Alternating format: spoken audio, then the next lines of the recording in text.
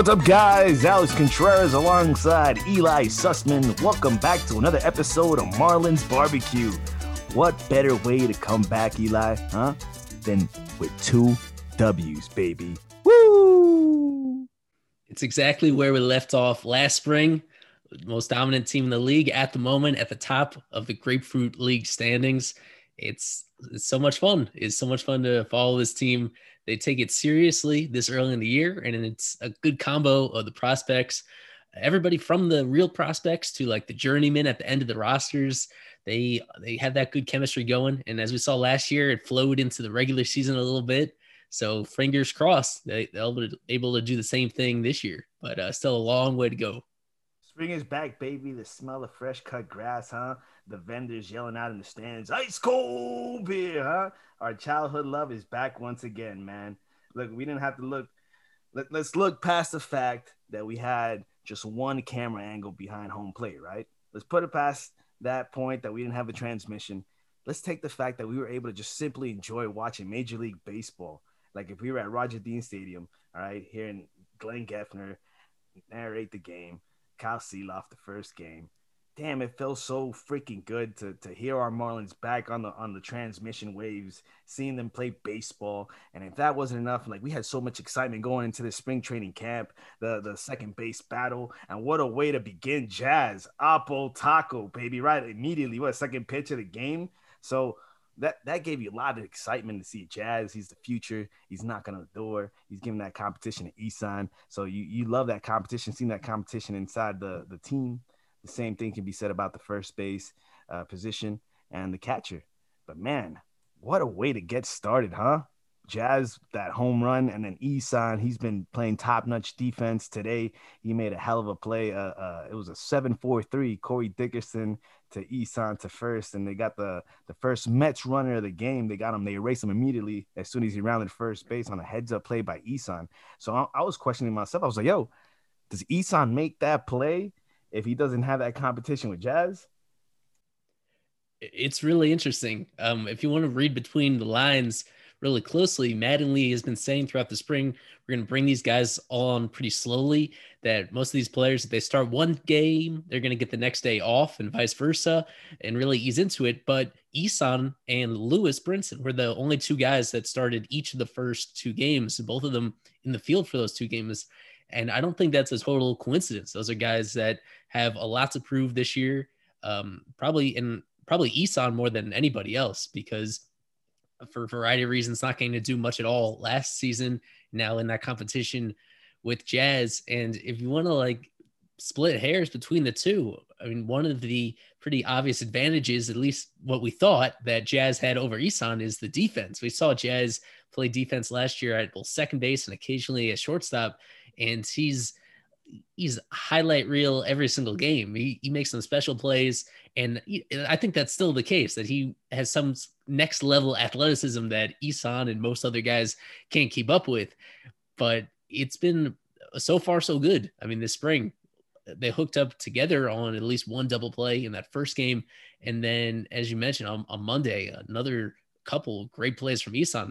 They combined to do a shutout. When your pitchers you have Sandy, but only for 2 innings, and behind him, the other pitchers are Anthony Bass, Ross Detweiler, Anthony Bender, Sean Moramondo. You're not expecting to shut out what is expected to be one of the better teams in the league this year in the Mets. So the credit goes to the defense. The defense really did step up, and that's going to be a huge key for Isan, because if he's a plus defender all of a sudden at second base, he was kind of shaky. If people remember back to his rookie year, that he made some pretty fundamental errors defensively, and that raised some questions about exactly how much your commitment you're putting into him long-term, if he's going to be a liability on that end. But he's doing everything in his power to flip that narrative around.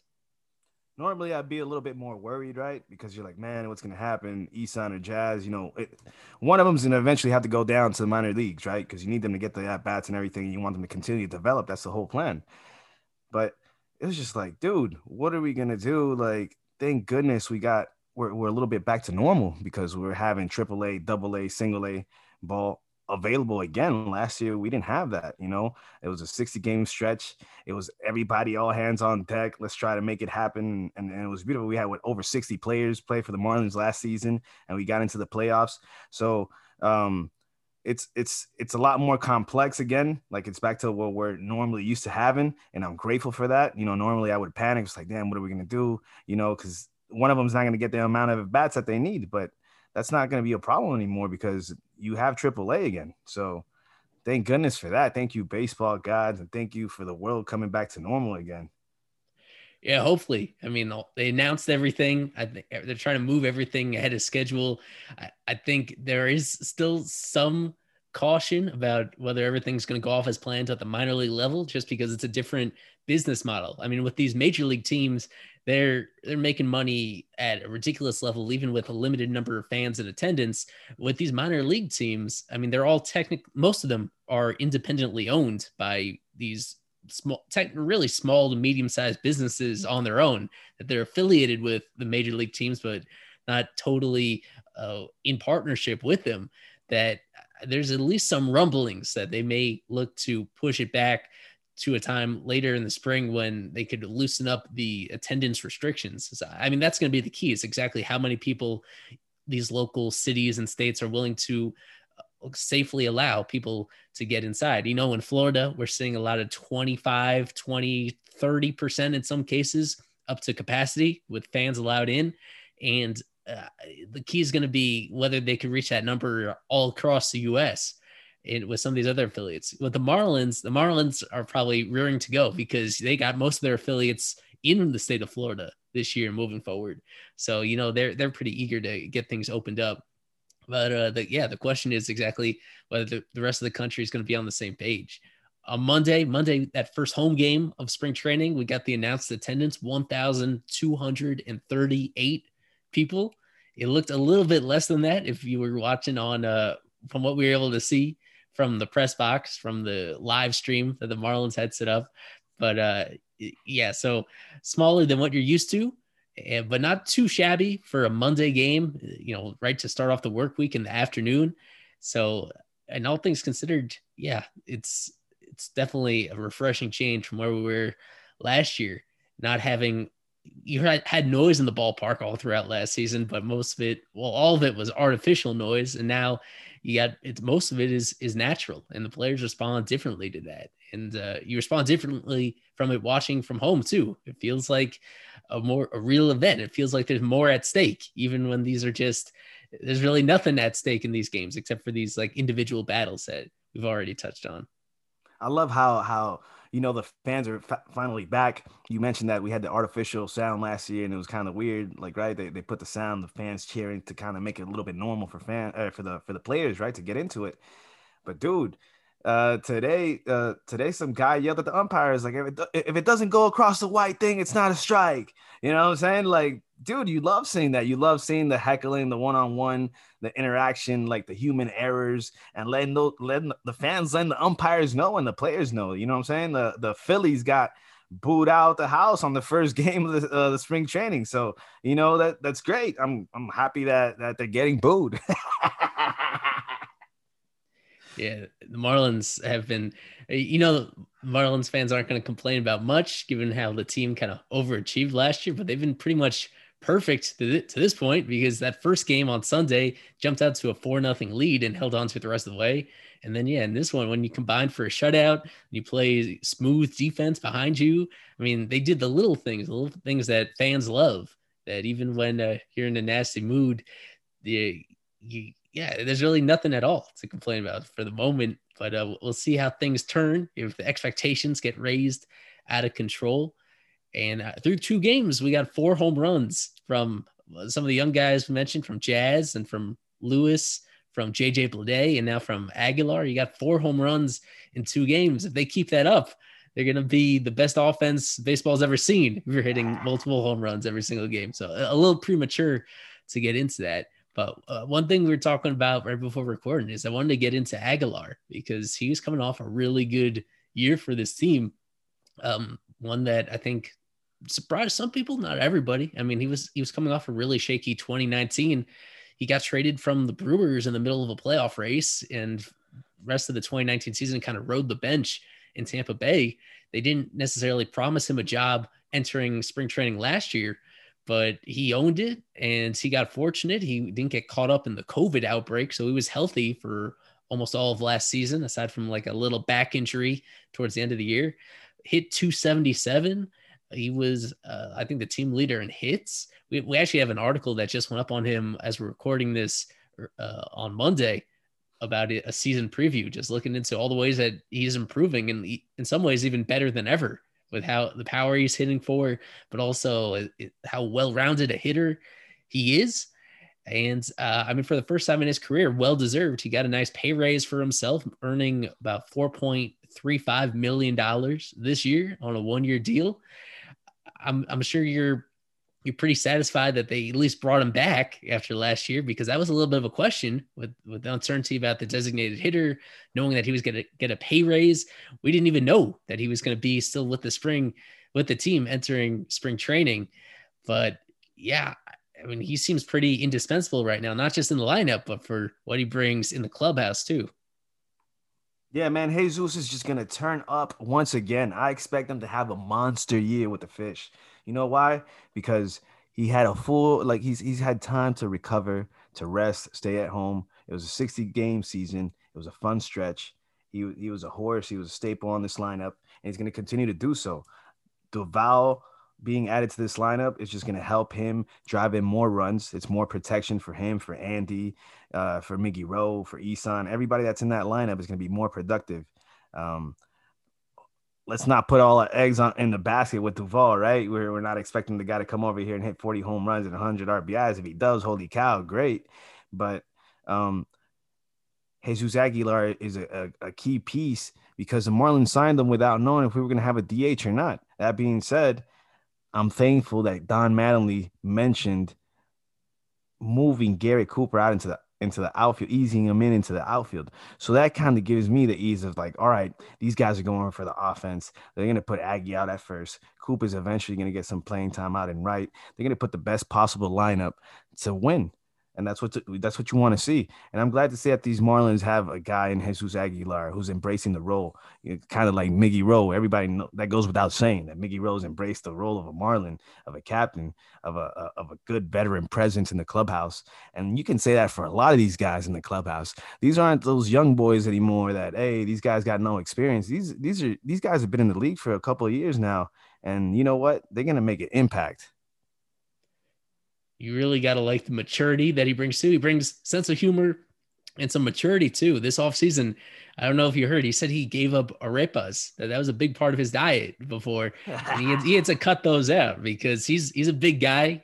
He's always been a big guy. I mean, rumor has it that when the Marlins picked him up, he was closing in on 300 pounds. And he thinks that's the reason why he wasn't the player he was supposed to be. You know, back in 2019, he lost a lot of weight heading into last year, listed at 277. And now he might be even less than that, making the tough calls, you know, to shit out the stuff that makes you feel good, but doesn't necessarily help you be the best that you are. So between that and I was keeping an eye on him on Instagram too. I mean, he was showing some of the workouts that he was doing. I think he went back to either Venezuela for the off season or somewhere internationally, and he was putting in the work. You got to respect that. He was getting prepared knowing that he'll have to be playing the field almost every day and not getting that luxury of being a DH, that could be a good thing for him, knowing that he doesn't have that to fall back on. And if he wants to really prove that he could be that everyday player over a full length season, and that he needed to make some personal sacrifices. So tip of the hat to him on taking that extra step. Yeah, that's a tough one, man. Being a Venezuelan, bro, or arepas are like, you know what I'm saying? Breakfast, lunch, or dinner, whatever you need, you can get it. You know what I mean? Like arepas are the go-to. So salute to Aggie. I'm gonna try to cut down on the arepas too with you, man. You know what I'm saying? We're trying to make a sacrifice because I gained some pounds over the holidays. I don't want to talk about it. Hey, real quick, man. You know, I love that we have this log jam at first base, right? We talked about Garrett Cooper. We talked about Aggie. Lewin is looking great with the glove. I was listening to JP.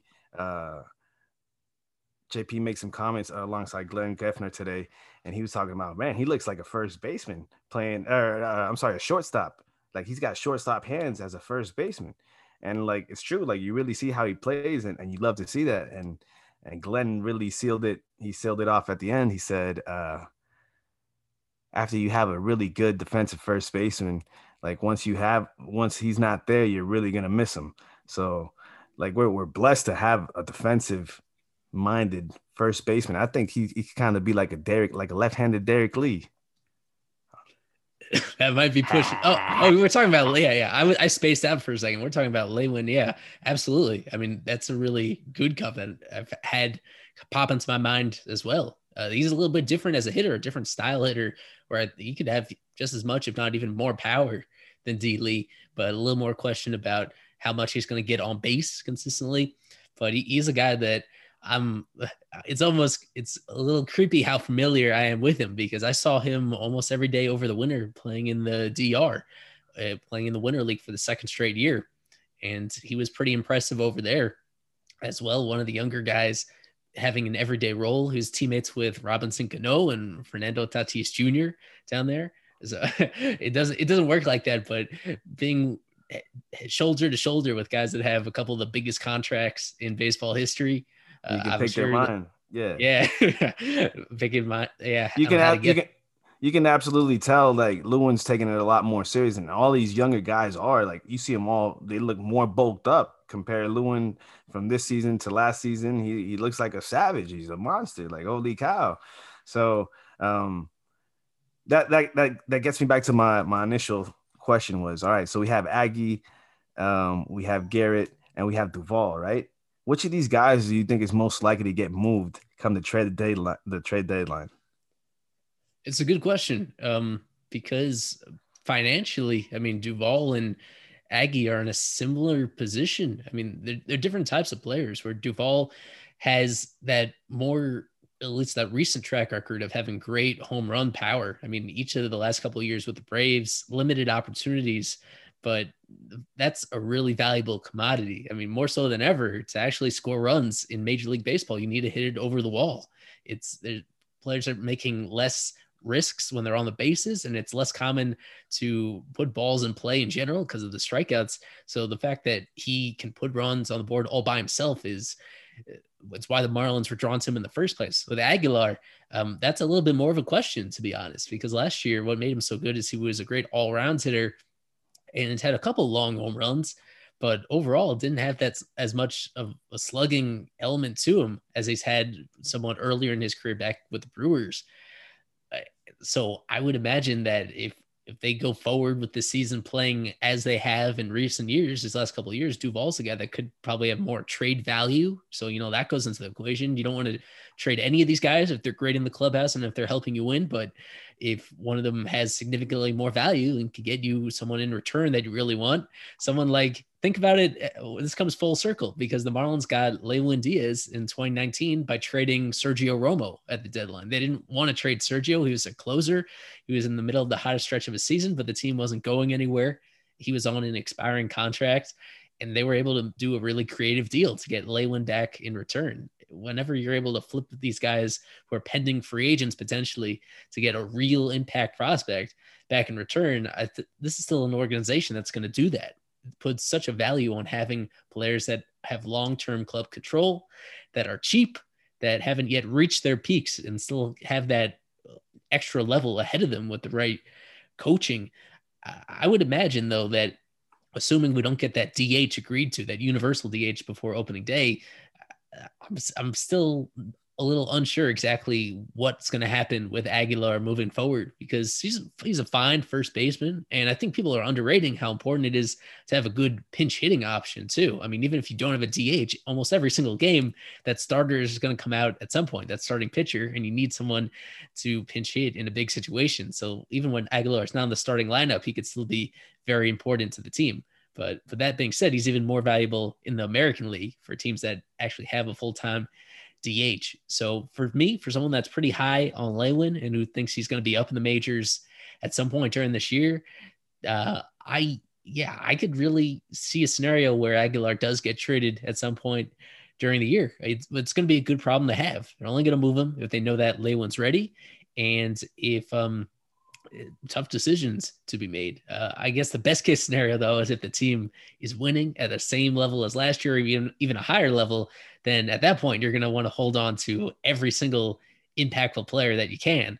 So that's where it gets really tricky, and you have some very good problems to have. And but we still got a full month until we get to opening day. So the most important thing is just making sure that everybody stays healthy this spring. So that keeps all of your options open. If you have everybody that makes it through the spring healthy, and the Marlins have had a couple injuries on the pitching side already this year. Jeff Brigham, Edward Cabrera, one of their top pitching prospects, they've been sidelined for a little while. So the most important thing over this next month is just making sure those guys stay as healthy as possible.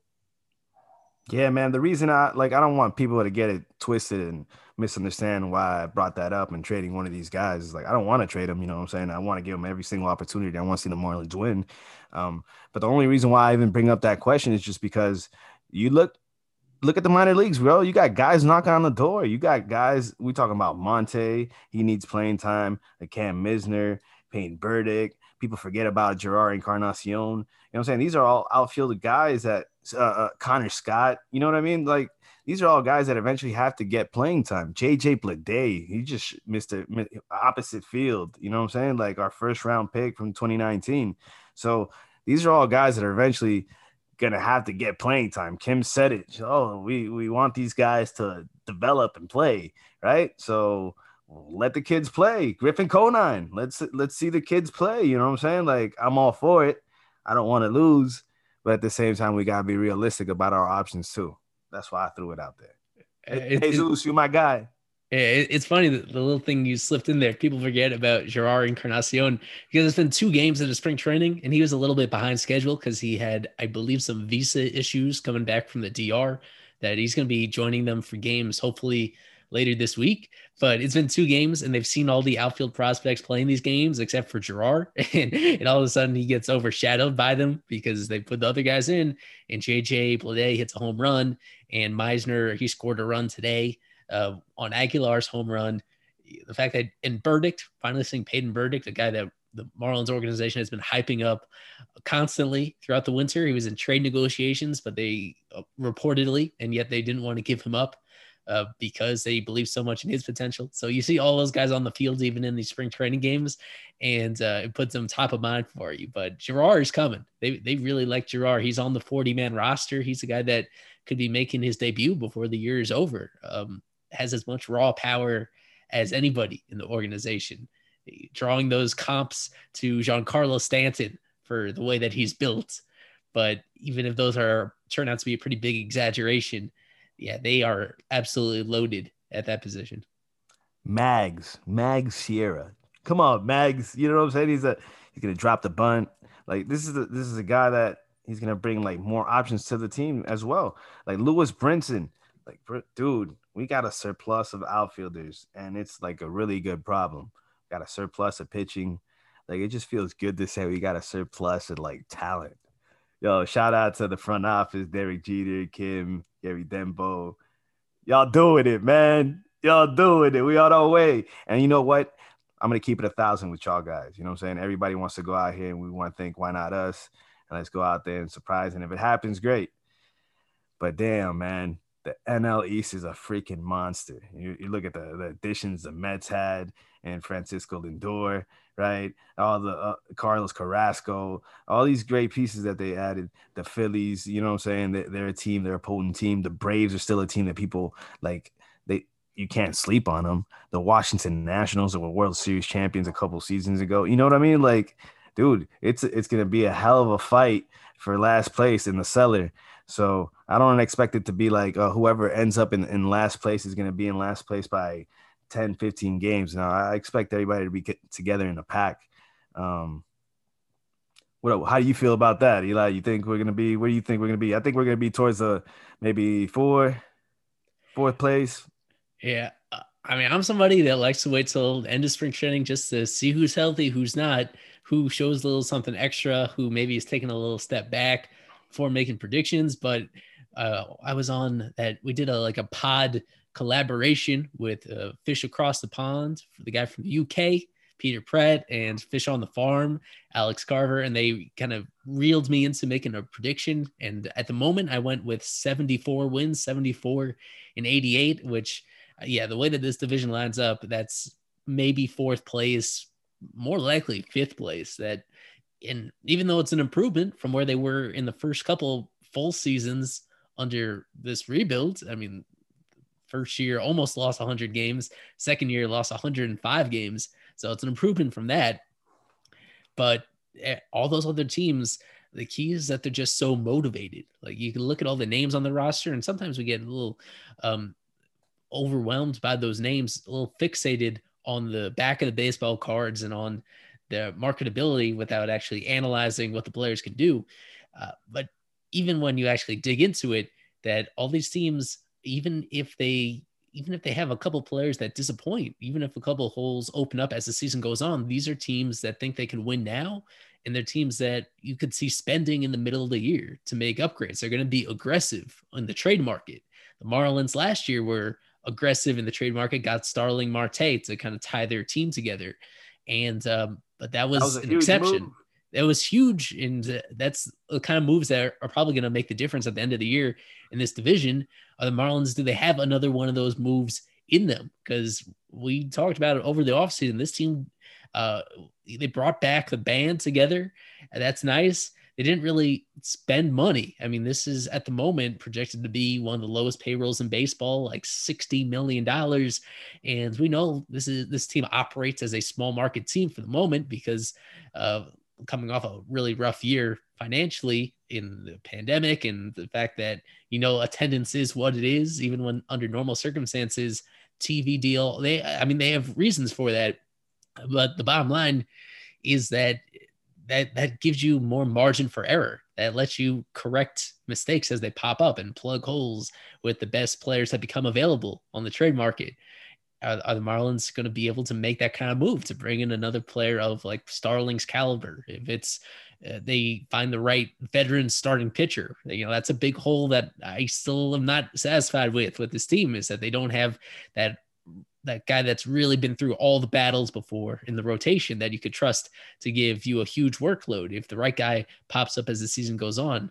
Or do they have the backing from ownership to bring in that guy, or, whatever position it is that they want to address, whether they finally want to move on from Jorge Alfaro and upgrade at the catcher position? Yeah. Do they have that commitment from ownership? And do they have that same motivation? Because all these other teams in the division, the Phillies and the Braves and the Nats, and more so than anybody else, probably the Mets, all these teams they see their window open right now to win that chip. And for the Marlins, when they look themselves in the mirror, they're probably thinking the best days of us are still a little bit down the road. They want to own this whole decade, but they're not going to do anything extreme in 2021 to potentially jeopardize what they're trying to build long term. 100%. I think that our window is going to be probably maybe next year, a couple years from now. You know what I'm saying? That'll be like our window to like, let's rock and roll. The Mets will be older. The Phillies will be older. The Braves got a sweetheart of a deal with Marcell Ozuna. Jesus, I thought he was going to get more money. Come on. Are you surprised? I thought he was going to get at least over 100. I'm a little bit surprised. Early in the offseason, I joked that Marlins should bring him home 4 years, $66 million. And I mean, when I put that out, the understanding was that would be a great bargain. And it turns out that's almost exactly what he got. He got a little bit less than that. He got 4 and 65. So I was, a little surprised. I thought he would get the length of the deal feels about right. The 4 years, I just thought he'd get definitely more a year. I thought he'd be easily north of like $75 million. So that hurts. I mean, you got to compete against him 19 times this year. That's a pretty big chunk of your schedule that you're facing the Braves. And he's not going to be, I don't think he's going to be the MVP caliber hitter he was last year. Last year was everything going his way. That there's more ups and downs over the course of a full year. Either way, he's going to haunt them. It's him. And I mean, it's the same thing with Real Mucho returning to the Phillies. He got a better deal for himself. 5 years, about $113 million. Congrats to him. But yeah, it's the same effect on the Marlins. It's in your division for the next handful of years. A guy that's riding his prime, that they know more than anybody else what he's capable of. And unless the Marlins eventually are in that position where they lock up their own guys, that if you let them hit the open market like that, you have the jeopardy of having them face you head to head for the foreseeable future. It's rough. It's really daunting. It's intimidating to see those names even. And at this stage of their career, you expect a lot of them. Maybe they're not the same guys later on in those contracts, like you were saying, a couple of years down the road, that you see a clearer opening, that those teams take a step back, that you expect the Marlins to take a step forward with all these prospects finally realizing their ability. That all this, in most cases, this is cyclical. That's how it works. You have your golden years, you try to take advantage of them, and eventually there's enough competitive balance set up that you come back down to earth. So a little bit more patience, I think, until this team really hits its stride. Hey, you said the Phillies. You already mentioned that they got booed already on the first game. Hey, man, I was gonna say, I love the Marlins, man. I love everything that they're doing. I love that we can be grown ups about this conversation, but at the same time, enjoy this ride. This is gonna be a wonderful ride to continue to see these guys develop and grow and blossom into Major League Baseball players. That being said, man, I can't wait to see the opening day lineup. I'm gonna go out on a limb. I think Starling Marte is the leadoff hitter. Well, I guess we should point out that Monday's lineup, that may have been a pretty good preview. Just to give everybody's memory, if they didn't see this game live, listen to it live, the lineup they put out on Monday: Corey Dickerson leadoff, Starling Marte number 2, Aguilar 3, Duvall 4, Brian Anderson 5, Rojas 6, Isan 7th, Alfaro 8th, and Bryn Diesel 9th. Now that was with the DH too, and assuming we're going in the direction we're going, pitcher's got to hit 9th. But for those top 8, that's a possibility that they do it exactly like that. Sometimes you get a little suspicious that they're just trying to tease us, trick us. But I mean, Mattingly, that's usually not his style. If you remember, last spring, pretty early on in spring training, he was putting together lineups that seemed pretty legit. And as it turned out, there was a lot in common once you actually fast it forward to the summer and the regular season. I mean, Dickerson is one of the few lefties in the lineup, and yet you put him first. Maybe you want to put him further down. 1, because he's coming off a shaky year, and 2, just because it allows you more variety for later in the games to have lefties, righties back and forth like that maybe you're not putting him in the best position all the way up there. I mean, he's a guy that I guess he's worth a mention, Dickerson, just because he was a disappointment to just about everybody last year. But he mentioned it a little bit as the season was going on in 2020, and he revisited it to the media, speaking last week, that there was just some personal stuff going on in his life. Lost his grandfather tragically, and just had other personal pressures in the midst of the pandemic that he thinks contributed to it, having what was his worst hitting year of his career. And if you hope that most of that is now behind him, that it's hard to really project this stuff. It's really impossible to know how people react to this, but he's someone that could be a bounce back candidate. Just as disappointing as things went for him in 2020, that he's someone that could exceed a lot of expectations this year. Just, he has a great track record, and they invested a lot in him on this contract. I wouldn't be shocked if he turns out to be a guy that you want batting at the top of the order. He gets overshadowed by all these exciting outfield prospects we have coming up, and he is going to be a free agent after the year. More than likely, this is going to be his last year with the Marlins. That doesn't mean that he's lacking in any motivation, and he's someone that if things go right, that he can frankly be an all-star. He's a guy that could hit at that kind of level for extended periods of time, and he's someone that would help the team kind of exceed those expectations. Yeah, guy that's also won a Gold Glove in the past, so he can really have it all click and come together, and this could be a key year for him. He can have a monster year going into free agency for him, help his pockets out. You know what I mean?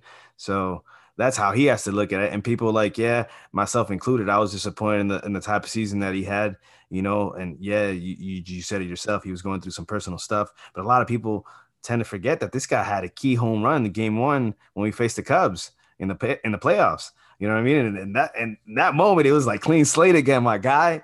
Corey, yeah, Corey, So I'm excited. I'm excited, man. It's gonna be an exciting season. It's gonna be fun. Um, like you mentioned, he's going into free agency, so this is another guy that can possibly be flipped come trade deadline as well.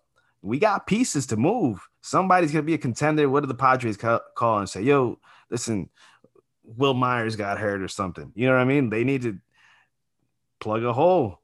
That's what they did years back. Remember when the Marlins had Cody Ross? They shipped him over to the Giants. He became a postseason hero.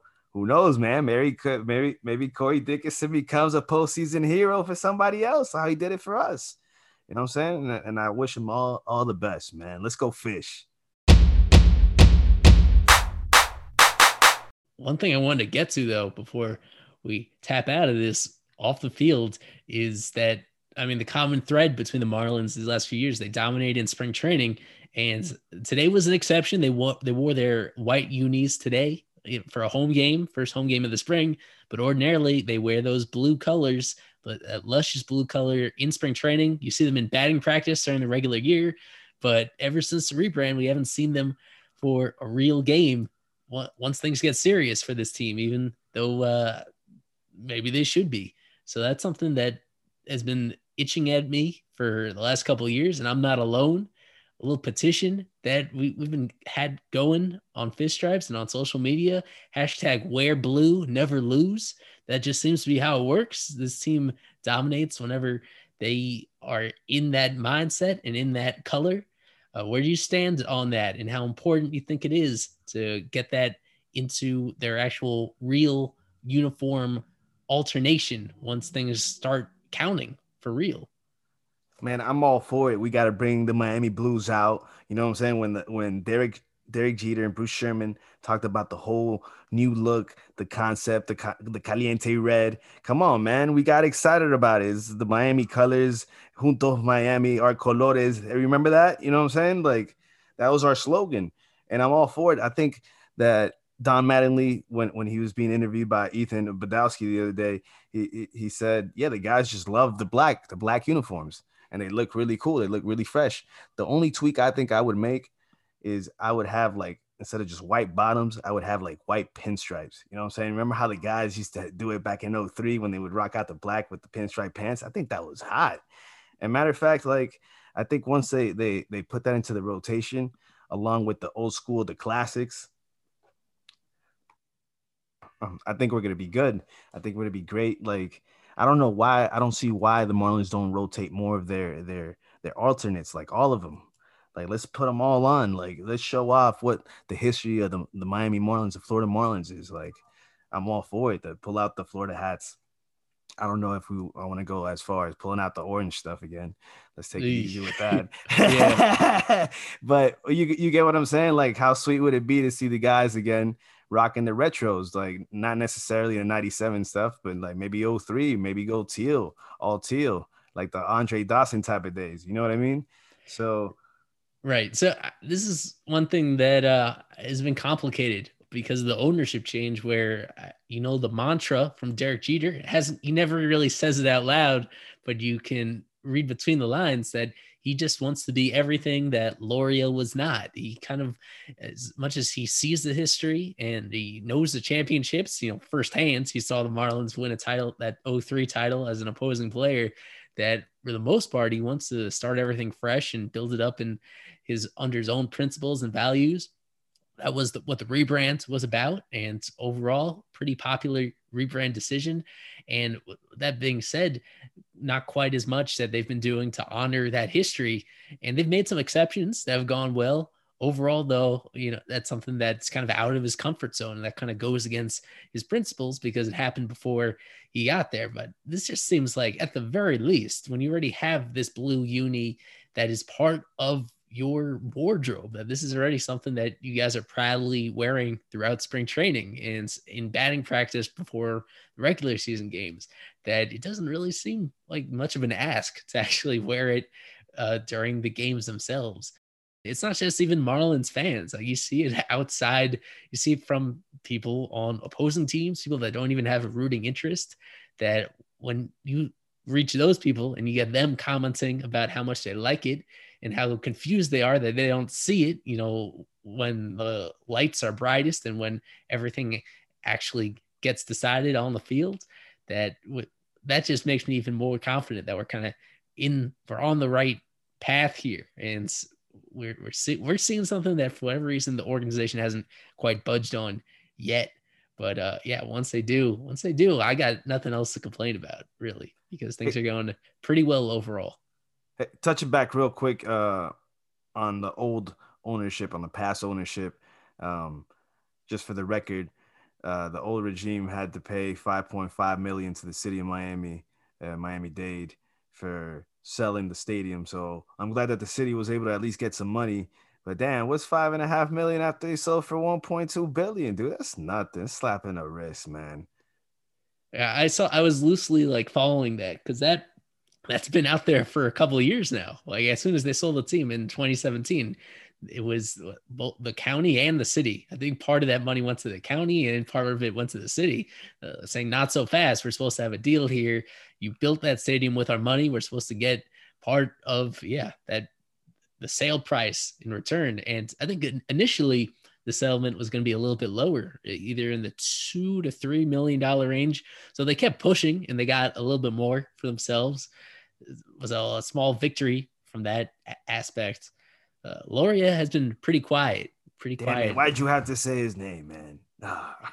Yeah, with everything going on without him, it's been I've been surprised how totally quiet. Not just him directly, but we don't really know even what he's thinking. Watching this from afar and seeing how things have changed without him, it's night and day. It's a big contrast in styles for sure. I'm like the happiest Marlins fan. Like, before, I was like a disgruntled Marlins fan. You know what I'm saying? Like the guy from Major League. Yo, tear the place down. Let's turn this place into a parking lot. You know what I mean? That was my mentality sometimes when they were blowing the past regime and all that. And like, rightfully so, man. We had a super squad team and we couldn't do anything. Right? We had Ozuna, Yelich, and everybody knows. Anyway, talking about a little bit of this and that, I want to talk about we talked about Lewin playing in the Dominican, right? And how he has a chance to play with Robinson Cano. And this really like grinds my gears that Robinson Cano can still play like baseball, like on an international level. Like, how is my guy like playing in the Caribbean series and he helped the Dominican win, like secure the Caribbean series championship, and Dominican's a champion again. Like, congrats to them. But like, dude, like if you get suspended in the Major League Baseball for steroid use, you know what I'm saying? Like, dang, dude, like that's a big, like that's a big F up. Seriously, like this is the second time it happens to him, and it's like I'm not trying to like bash on him. Like I'm a big Robinson Cano fan. I'm just disappointed like on his actions and what happened. Everybody makes mistakes, but like, damn, I think like Major League Baseball really needs to come and put the hammer down. Like, there should be like some international baseball committee or something like that says, dude, if you can't play in Major League Baseball till your suspension is over, your term is over, then you can't play in the Caribbean, you can't play in Korea, you can't play in Japan, you can't play anywhere, dude, because it's not a good example. How are you still in DR raking, kicking ass, and it's like nothing happened? You know what I'm saying? Like, I don't know. It doesn't sit well with me. You know what I'm saying? I know there's going to be people that's going to come at me or whatever. Take it how you want it. You know what I'm saying? I'm still team Robbie Cano, but damn, everybody knows he effed up. I'm keeping it 100. No, I'm in disbelief that this is coming from you, Mr. Anti-Manfred, that baseball is already doing too much and taking control of the game in the wrong ways, that Major League Baseball isn't all baseball. There's more to the sport around the world than just this league that, it has the best players in the world, and it's one that we obviously follow more closely than anything before. But there is, as you mentioned, in winter ball, and across the world in Japan and Korea and Taiwan, that there's a whole lot more to this game around the world than just what happens in MLB. That there are that's the whole reason why those leagues exist. That those are the leagues that not just with steroid guys, but other ones that for a variety of reasons just fall out of favor in the major leagues, that they get a second chance or a third chance in these other leagues and they thrive in it. You remember Delman Young? Delman Young was in Major League Baseball for over a decade. Yeah, he was a pretty good run producer, kind of a one-dimensional player, and he declines kind of all of a sudden in his late 20s, early 30s. He's been over in Australia for like the last 3 years. He's raking in Australia and creating a new life for himself over there. It's mostly just he was out it's mostly there just a winter ball, but that's just one example of these guys that kind of find new life once they get outside the MLB orbit. And like I said, I like the fact that there's some separation between these different leagues, that some of these leagues do it better than Major League Baseball in different ways, whether it's with their rule changes or whether it's with their gameplay style.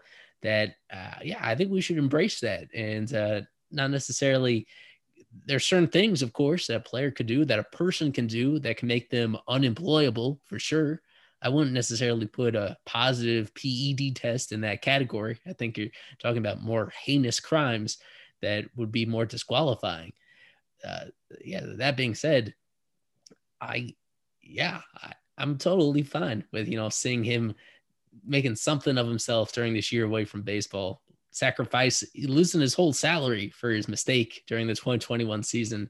So I don't, as someone that also roots for Cano in particular, that has always really liked his game, liked his swing, liked his consistency year in, year out. Yeah, I got nothing against him. It all went downhill when he became a Met. Hey, real quick, man, we were having this conversation, man. A couple of things came to my mind. You were saying Australia. You know who's out there playing ball in Australia? Manny Ramirez. How cool is that? One of the baseball goats. Like, obviously, he's part of the whole steroid scandal, too, and he should definitely be in the Hall of Fame. But whatever, man, that's a whole different subject to get into.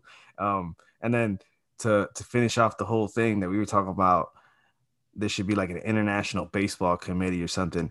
You ever played the game FIFA? Yeah, I played FIFA. Yeah, right. I think I came up with like a cool idea, right? The concept would be like an international, like you just play any team from any league, right? Like you could pick the Marlins versus, you know what I'm saying, a team from Korea or a team from, that would be epic. I think it would be cool. Like you could play like on some online stuff. Come on, man. Hey, whoever you are, contact me. Let's make it happen.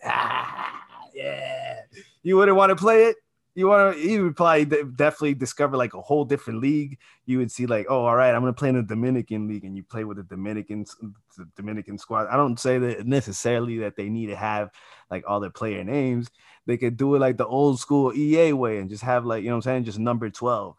You know what I'm saying? That would be cool. Come on, EA. Damn, look at us, man. Fish, you heard it here at Marlins Barbecue. This is what happens at the barbecue. Good things happen. You crack a brew. You talking with your boys. You talking Marlins baseball. Yeah. You piqued my interest with that. I can see that working for sure. Mexico Pacific League. They have a pretty big league out there as well. Yeah, Japan, Korea, in Taiwan. He was a Jorge Cantu with Team Mexico. Yeah, he played. Yeah, exactly. And yeah, all the winter ball leagues when you really like dive into it, they have some passionate fans. They have some fans that they have a lot of history in a lot of those leagues. Some of them have been around. I mean, we think about the Marlins. The Marlins have been around since '93. I mean, almost all of these leagues have been around for way longer than that. In the DR, I think they have some teams in the Dominican that have been around for 100 years.